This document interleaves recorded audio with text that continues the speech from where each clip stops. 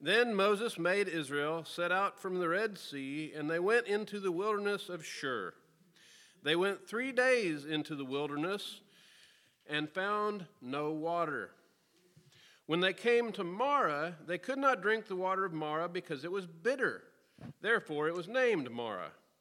And the people grumbled against Moses, saying, "What shall we drink?" And he cried to the Lord, and the Lord showed him a log. And he threw it into the water, and the water became sweet. Then the Lord made for them a statute and a rule. There he tested them, saying, "If you will diligently listen to the voice of the Lord your God, and do that which is right in his eyes, and give ear to his commandments, and keep all his statutes, I will put none of these diseases on you that I put on the Egyptians, for I am the Lord your healer." Then they came to Elim, where there were 12 springs of water and 70 palm trees, and they encamped there by the water.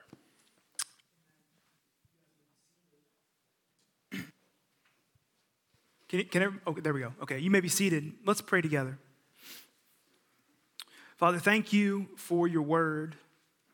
Thank you for your church. Thank you for the gift of worship. Thank you for the gift of other people following after you.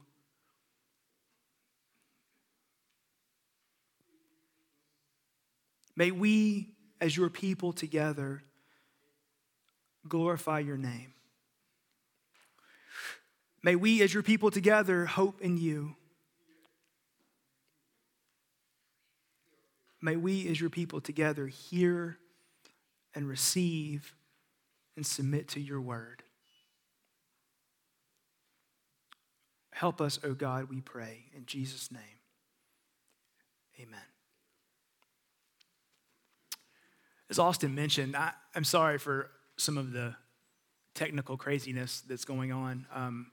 We find a little relief in saying it's completely out of our control. It's coming from the transformer outside, but I know it's distracting. Thanks for being understanding. And if we have to go dark with no AC and sweat it out, we'll do what we need to do, okay? We're looking at Exodus chapter 15. If you're our guest, we've been studying through the book of Exodus, and the banner that flies over the book of Exodus is this, that the one true God saves his people. They can trust him. They can walk with him. But he saves his people from beginning to end and all the way to the end. Here in chapter 15, we're at this point where the people of Israel have been set free from Egypt, but they're not home yet. They're in this in-between phase. And in the in-between phase, they're having to learn to follow the Lord. This is new to them. I mean, being the people of Israel is not new to them, but being set free from Egypt, being free from slavery, being free to serve the Lord, being free to make decisions and to follow, this is new, and they're learning to follow the Lord. And now, friends, we have an immediate connection to this story. The immediate connection is that if we're in Christ, we have been delivered from the bondage of sin and death. And if we are in Christ, we've been set free to serve and follow the Lord. And all of us are in different spaces of learning to follow the Lord. But the truth that binds us all together is this isn't home. We're not home yet. But we're following the Lord, and we're believing that he's going to guide us every step of the way home. This story today that Nathan just read for us gives us a glimpse into Israel's learning to follow the Lord, and a very humbling and hopeful glimpse into the Lord's gracious and kind response to Israel. And so I've entitled this sermon, "A Pattern and a promise. Because what we're going to see unfolding in the book of Exodus is a pattern. It's not a commendable pattern. It's a pattern of the Israelites consistently questioning the Lord and grumbling against him. But there's also a pattern of the Lord being gracious to his people in spite of their grumbling and complaining. And in the middle of this pattern, the Lord gives a promise to his people that's intended to carry them forward by faith. So I want us to look at these two things together. First, the pattern. First point, if you want to take notes, is grumbling and doubting. In short, if you just want the quick and easy version, in this passage, the humanity of Israel is on full display.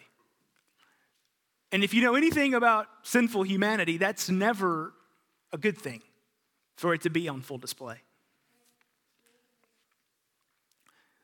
But as Israel is in this new reality, this new identity, this place of lots of unknown, questioning transitions into doubt, and questioning transitions into grumbling against the Lord.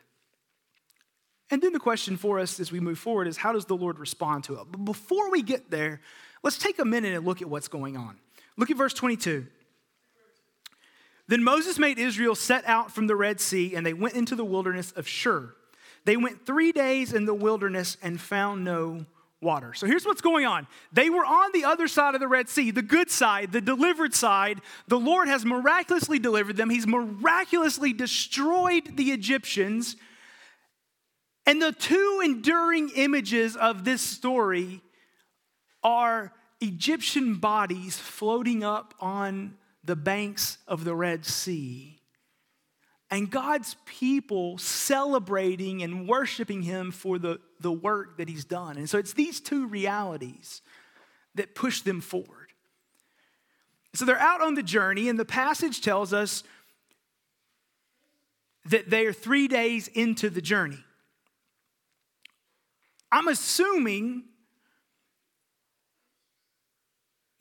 that there are many unknowns about the journey. If you'll recall, the Lord took them not on the short developed path, but on the long undeveloped path. He told them to follow the cloud and to trust him. But now here they are 3 days in, and they've not yet found a place for water. Questions are probably spilling out, and forgive me if I hear the questions like a father with about 6 third graders on a trip. But where are we? How long will it take? Where will we get food? And the particular one here is, where will we get water? Now, this is really important. The text does not say they have been without water for 3 days. The text says for 3 days they haven't found water. Those are two very different realities that would very much shape how we read the rest of the text. Without water in the desert for 3 days, thousands upon thousands of people, crisis. That's not what the text says is happening here. The text says they just haven't found replacement water. So they're probably running low. The type A's among them are probably all going, oh no, what are we going to do? And that's probably a good impulse. But the text does not say that they ran out of water. They were going to die in the desert, and therefore they had to awaken the Lord and remind him to keep his promise. That's not what the text says. The text says they had gone 3 days without finding new water. They had come to Marah, which they saw as potentially the answer to their water questions. And that water wasn't drinkable. But then this becomes the really important reality. Skip all the way down to verse 27. It tells us soon after Marah, they come to Elim. And in Elim, there were 12 springs of water and 70 palm trees, and they encamped there by the water. Now let's piece that together. They were looking for water, and they were never going to run out of water. logistically and providentially, the Lord knows what he is doing. He knows where he is leading them, and he is not going to forsake his people. The text gives us enough to piece that together. So then the part in the middle about grumbling becomes a very different reality when we understand that this was not crisis. We need the Lord to wake up and remember us and help us, so we grumble. That's not what it is. It is worry, questioning, moving into doubting, moving into fearing, moving into not trusting, moving into grumbling. That's what's going on in the text. So it tells us in verse 24, the people grumbled against Moses, saying, "What shall we drink?" It doesn't tell us the totality of their grumbling, but it was enough that then Moses cries out to the Lord and apparently says, "What shall we drink?" Now, before we get to how the Lord responded, which is the beautiful, gracious reality of this passage, it's important that we see the people moved into grumbling against Moses and grumbling against the Lord.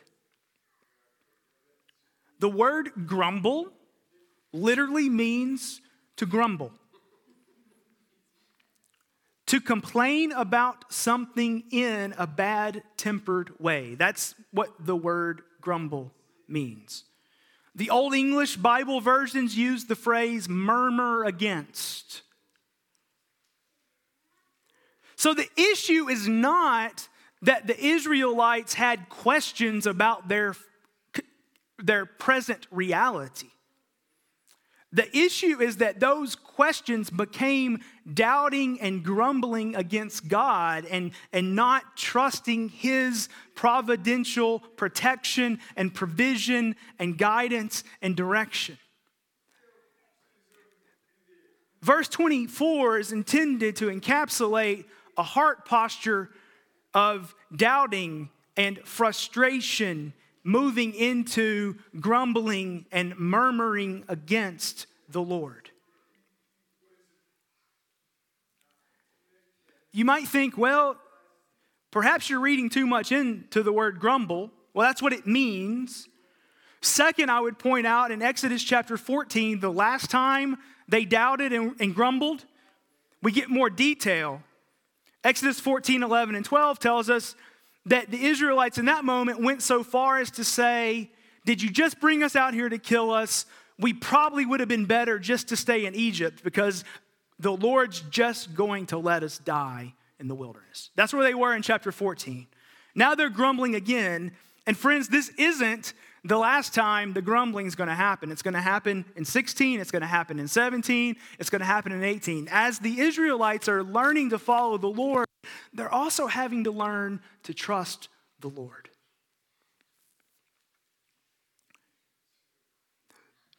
So there's this pattern developing of in hardship moving quickly to doubt, grumbling, and murmuring against the Lord. Now, if we are reading this passage and thinking like a mirror, not Mara, but mirror, oh, those Israelites, such people of little faith. I can't believe they doubted the Lord. We're not reading the story right. I think everyone who is learning to follow the Lord likewise must learn the impulse of faith, which is the impulse to trust God even in very difficult and hard circumstances. So get this very clearly. The issue at hand is not questioning. The Lord is very able to handle our questions. Read the Psalms. They're filled. How long, O Lord? Will you forsake forever? So the issue here is not questioning reality. The Lord can handle that, and questioning reality, I actually would argue, is the content of our praying. Where I am, needing God's intervention, why is it this way? Will you work? Will you help? That's prayer. So the grumbling here is not about questioning. The grumbling here is moving from questioning to doubting. Moving from questioning to accusing. Moving from questioning to just wondering if God has failed to keep his promises. Or potentially, has God failed to remain faithful to his word? And what the Lord is going to do in the rest of this passage is he's going to respond in a way that shows the Israelites that indeed he can be trusted. Indeed, he will keep his word. Indeed, he is good to his people. So, hey, wherever you guys are today, before we leave this, I just want to say this. I think we can unite around the fact that this year has been pretty hard for everybody. Can we unite around that? Yeah. So the question is, will we believe that the word of the Lord and the Lord's commitment to his people is unchanging, no matter how tumultuous and hard of a place we find ourselves in? That's the question.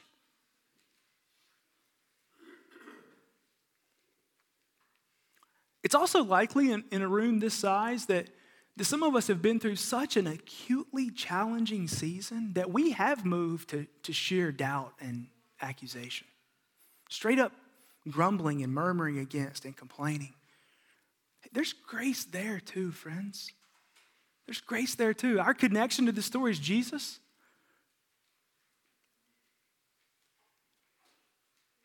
The Lord can meet with us and forgive us and mature us right out of our scoffing and our grumbling. That's actually what happens in this passage. He doesn't shame them one bit. So how does the Lord respond to the grumbling of the Israelites? Second point, if you want to take notes, is provision and promise. The Lord responds with a miraculous provision, and he responds with a promise. For lack of a better word, the Lord's response is very fatherly, gentle, and has a very discipleship tone to it. Now, discipleship is one of those churchy words that we use in way too many different ways, but it just simply means to learn to follow. And I think the Lord's tone here is there's no guilt, there's no condemnation, but he is acting toward them in their grumbling in a way that teaches them to trust him. It teaches them to lean into him. It teaches them to say, he's good and he's for us. And I want us, as we read this story, just to learn that impulse to say the Lord is good and he's for us if we're in Christ. So first of all, the provision. Verse 25. The people grumbled against Moses, saying, "What shall we drink?" That was 24. And Moses cried to the Lord, and the Lord showed him a log, and he threw it into the water, and the water became sweet. I'm just going to do a little straw poll here because we're in the third service and we can go as long as we want to. So, does anybody have any difficulty understanding verse 25? Anybody in this room have difficulty understanding what those words mean? Anybody? We're all good, right? They asked the Lord. He showed them a tree, put the tree in the water at the Lord's command. The bitter water became sweet. The people had something to drink. Right? It's very clear. There's thousands of paragraphs written about what that could possibly be. Here's what it is. God gave his people water. Next. Now. I think there's plenty of reason to believe that had God not given them water at Merar, they would have survived just fine. Elam was coming. So what's with the water? The Lord wants them to learn the impulse that he can be trusted because he will keep his promises to his people. He's giving them the water to help them in their weakness. It's a gift of grace upon grace. It's a gift of abundant mercy. It's a gift of the Lord saying, you're questioning, you're worried, you're doubting. I want you to receive mercy. I want you to know that I will fight for my people. I am your healer. I'm your defender. I'm the one who stands for you. In this provision, God is reminding the Israelites that they indeed will not die in the wilderness. They are reminded that he didn't bring them out of Egypt that they could die somewhere else. He brought them out of Egypt to move them to the promised land. Second, the Lord gives them a promise. Look at the latter half of verse 25. There the Lord made for them a statute and a rule, and there he tested them. Now, hold on. I thought you said he made them a promise. That sounds like law to me. Statute, rule. Let's keep reading. If you will diligently listen to the voice of the Lord your God and do what is right in his eyes and give ear to his commandments and keep all his statutes, I will put none of the diseases on you that I put on the Egyptians, for I am the Lord your healer. The promise is in the then part of that. I delivered you to make you my people. As my people walk with me, I am for my people. It's as if the Lord knows that they might be questioning if he's ever going to turn against them like he did the Egyptians. It's as if the Lord knows that they might be wrestling with the bodies floating up on the shore of the Red Sea. It's as if the Lord knows. And by the way, Moses gives us stark imagery of that in chapter 15. It's as if, chapter 14. It's as if the Lord knows that the Israelites know that all the gods of Egypt change their mind all the time. And he's saying to them, I will be for you. That's the promise. That's the promise. I will not turn against you and destroy you like I did Egypt. I will do good to you and keep my promises to you. Yes, there's a law here. Yes, there's some conditional type language here. Yes, it's a statute and a rule. But the Lord is giving them that to say, if you will follow me, that which you've already been doing, if you will listen to me, that which you've already been doing, if you will pursue what I tell you and give your ear to the commandments that I speak to you, you can do so with faith that I will not turn against you.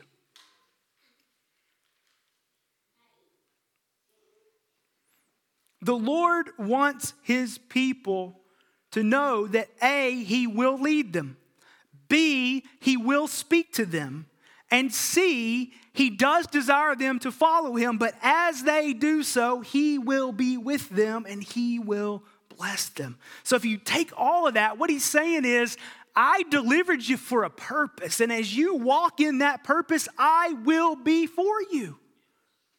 The people whom I deliver will walk in the purpose, and I will be for them. You need not fear.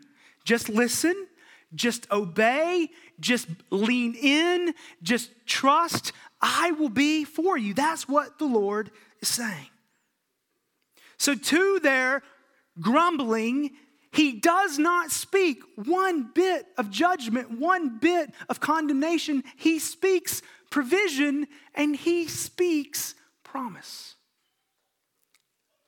In short, the Lord did everything that I as a father would not have. I probably would have spoken like, be quiet, you'll get water when I say so. Or I might have leaned over the other shoulder and given some lecture about how stopping for water makes us then have to stop to go to the bathroom, which then makes us stop for water, which then makes us stop to go to the bathroom. And a 40-year journey is now a 120-year journey because you wanted water. But that's not how the Lord answered. He said, I want you to know that you can trust me. I want you to know that I'm for my people. I want you to know that I keep my word. And I want you to feel it deep down in your bones. So here's some water. And here's a promise. Listen, follow, obey. Egypt doesn't happen to you. Listen, follow, obey. You're on the right side of the sea. You're not in the sea.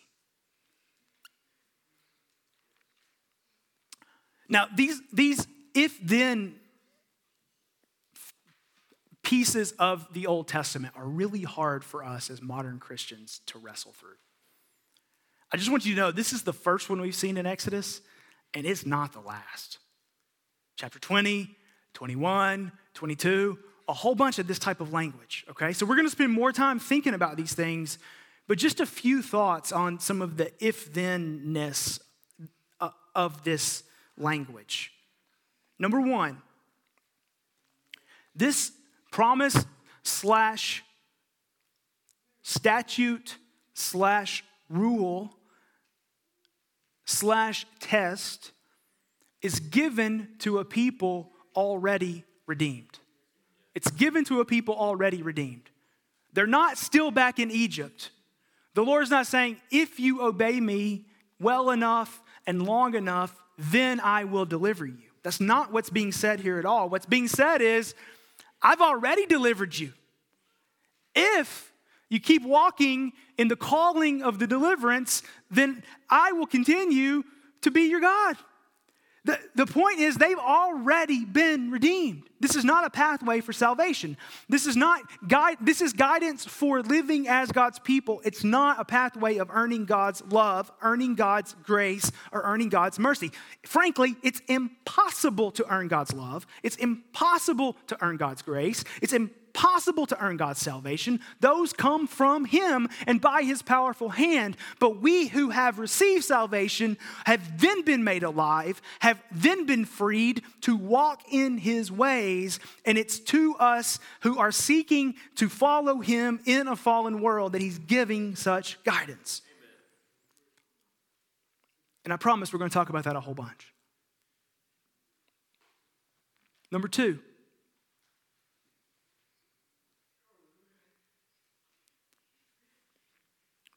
the conditional if-then language in verse 26 reminds us that just because we've been saved, to put that in good Southern Christian vernacular, doesn't mean that we're free to do whatever we want, however we want, whenever we want. This language is to remind Israel that they as a nation don't have a blank check to write however they want to. They're not a nation who gets to go decide their identity and their calling and their purpose. That's all been given to them. They are the Lord's. They belong to the Lord to glorify the Lord. The charter's been written. And this is a reminder to be who you were saved to be. That's what the Lord has for you, and He will help you do that. So just as Israel doesn't get a blank check to do whatever they want, however they want, whenever they want, neither do we as the people of God. We were delivered and redeemed and set free so that we could live for and serve God. We have a purpose and we have a calling. Third,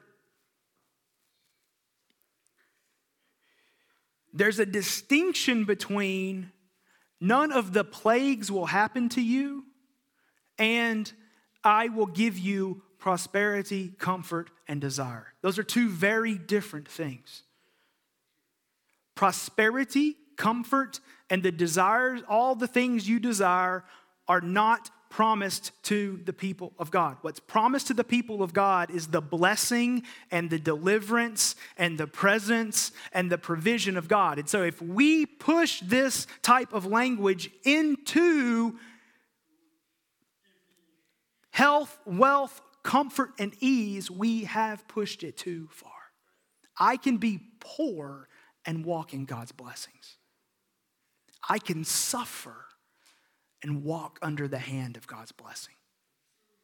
I can do without many things and walk under God's blessing. Job, the book of Job, suffered much and walked under the hand of God's blessing. I believe Jesus in the Sermon on the Mount flipped the health, wealth, ease, and comfort gospel right on its head when he said, "Blessed are the poor in spirit, for they shall see God. Blessed are the meek, for they shall inherit the earth." God's presence and God's blessing and God's love are not connected to our immediate circumstances. They're connected to his commitment to safely move us step by step all the way home.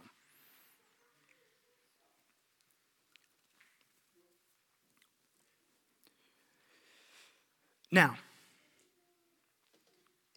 as we try to summarize this text, I have 4 things I want us to remember. Number 1, this text drives us to the gospel of Jesus. The gospel of Jesus is this: that the Son of God, his name is Jesus, took on flesh, lived a perfectly holy life, becoming the perfect Israel that Israel never could be. Fulfilling all the if-then language here in verse 26 that Israel could never fulfill. And died so that sinners could be brought into the blessings of such language. The eternal blessings of being the people of God. The gospel tells us that nobody earns that status. It's a gift of grace. The gospel tells us that we are saved by the blood of Jesus. And so here's the thing.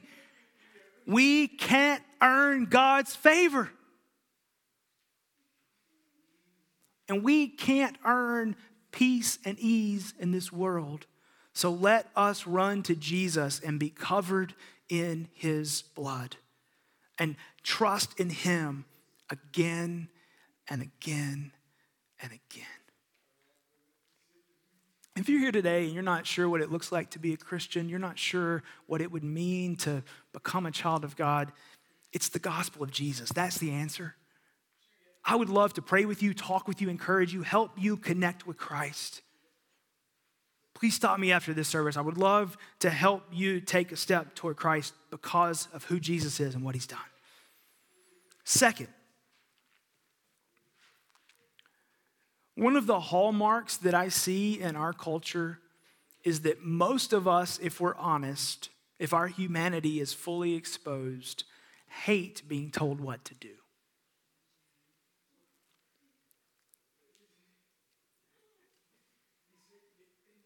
This language of a statute and a rule call upon us to learn that often laws are a gift of grace and not unnecessary encumbrances upon our freedom. Particularly the laws of a holy and just God. So a simple example, if you teach your 4-year-old to not stand in the middle of Bonita Parkway, are you loving them or inhibiting their freedom? Yes, you're doing both. But it's for good. It's rooted in love. It's rooted in hope. I want us to receive the laws of God, the preposition there matters, of God, as a gift of grace for our good. So when the Lord says, have no other gods before me, that's actually for our good. And when Paul said, husbands, love your wives as Christ loved the church, and wives, submit to your husbands, that's actually for our good. Because God's word, God's laws are, yes, they restrict freedom in some ways, but they are good restrictions for the joy of his people and the glory of his name. So these passages call upon us to learn that laws are gifts of grace when given by a just God. Third, this passage calls upon us, particularly this part about I will put none of the diseases on you, to learn the difference between eternal good and temporal comfort. This calls upon us to learn the difference between eternal good and temporal comfort. I can only speak for my own soul. But usually in temporal comfort, I lean into Jamie and joy and hedonism. And in temporal discomfort, I lean into the Lord. So, whatever the Lord gives us in the present, let us remember that temporal discomfort does not undermine the eternal goodness of the Lord. He is doing good for his people day by day, moment by moment, step by step. And this passage calls upon us to remember that and to lean into it.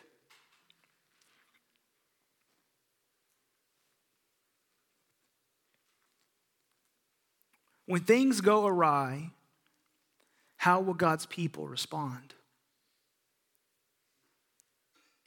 The Lord is a benevolent Father who teaches his people to trust him and his eternal good for his people again and again and again and again. Look to the Lord. Hear his word. Receive his word. Pursue the things that he commands, and he promises that he will be with us every step of the way, no matter the hardship and no matter the circumstance.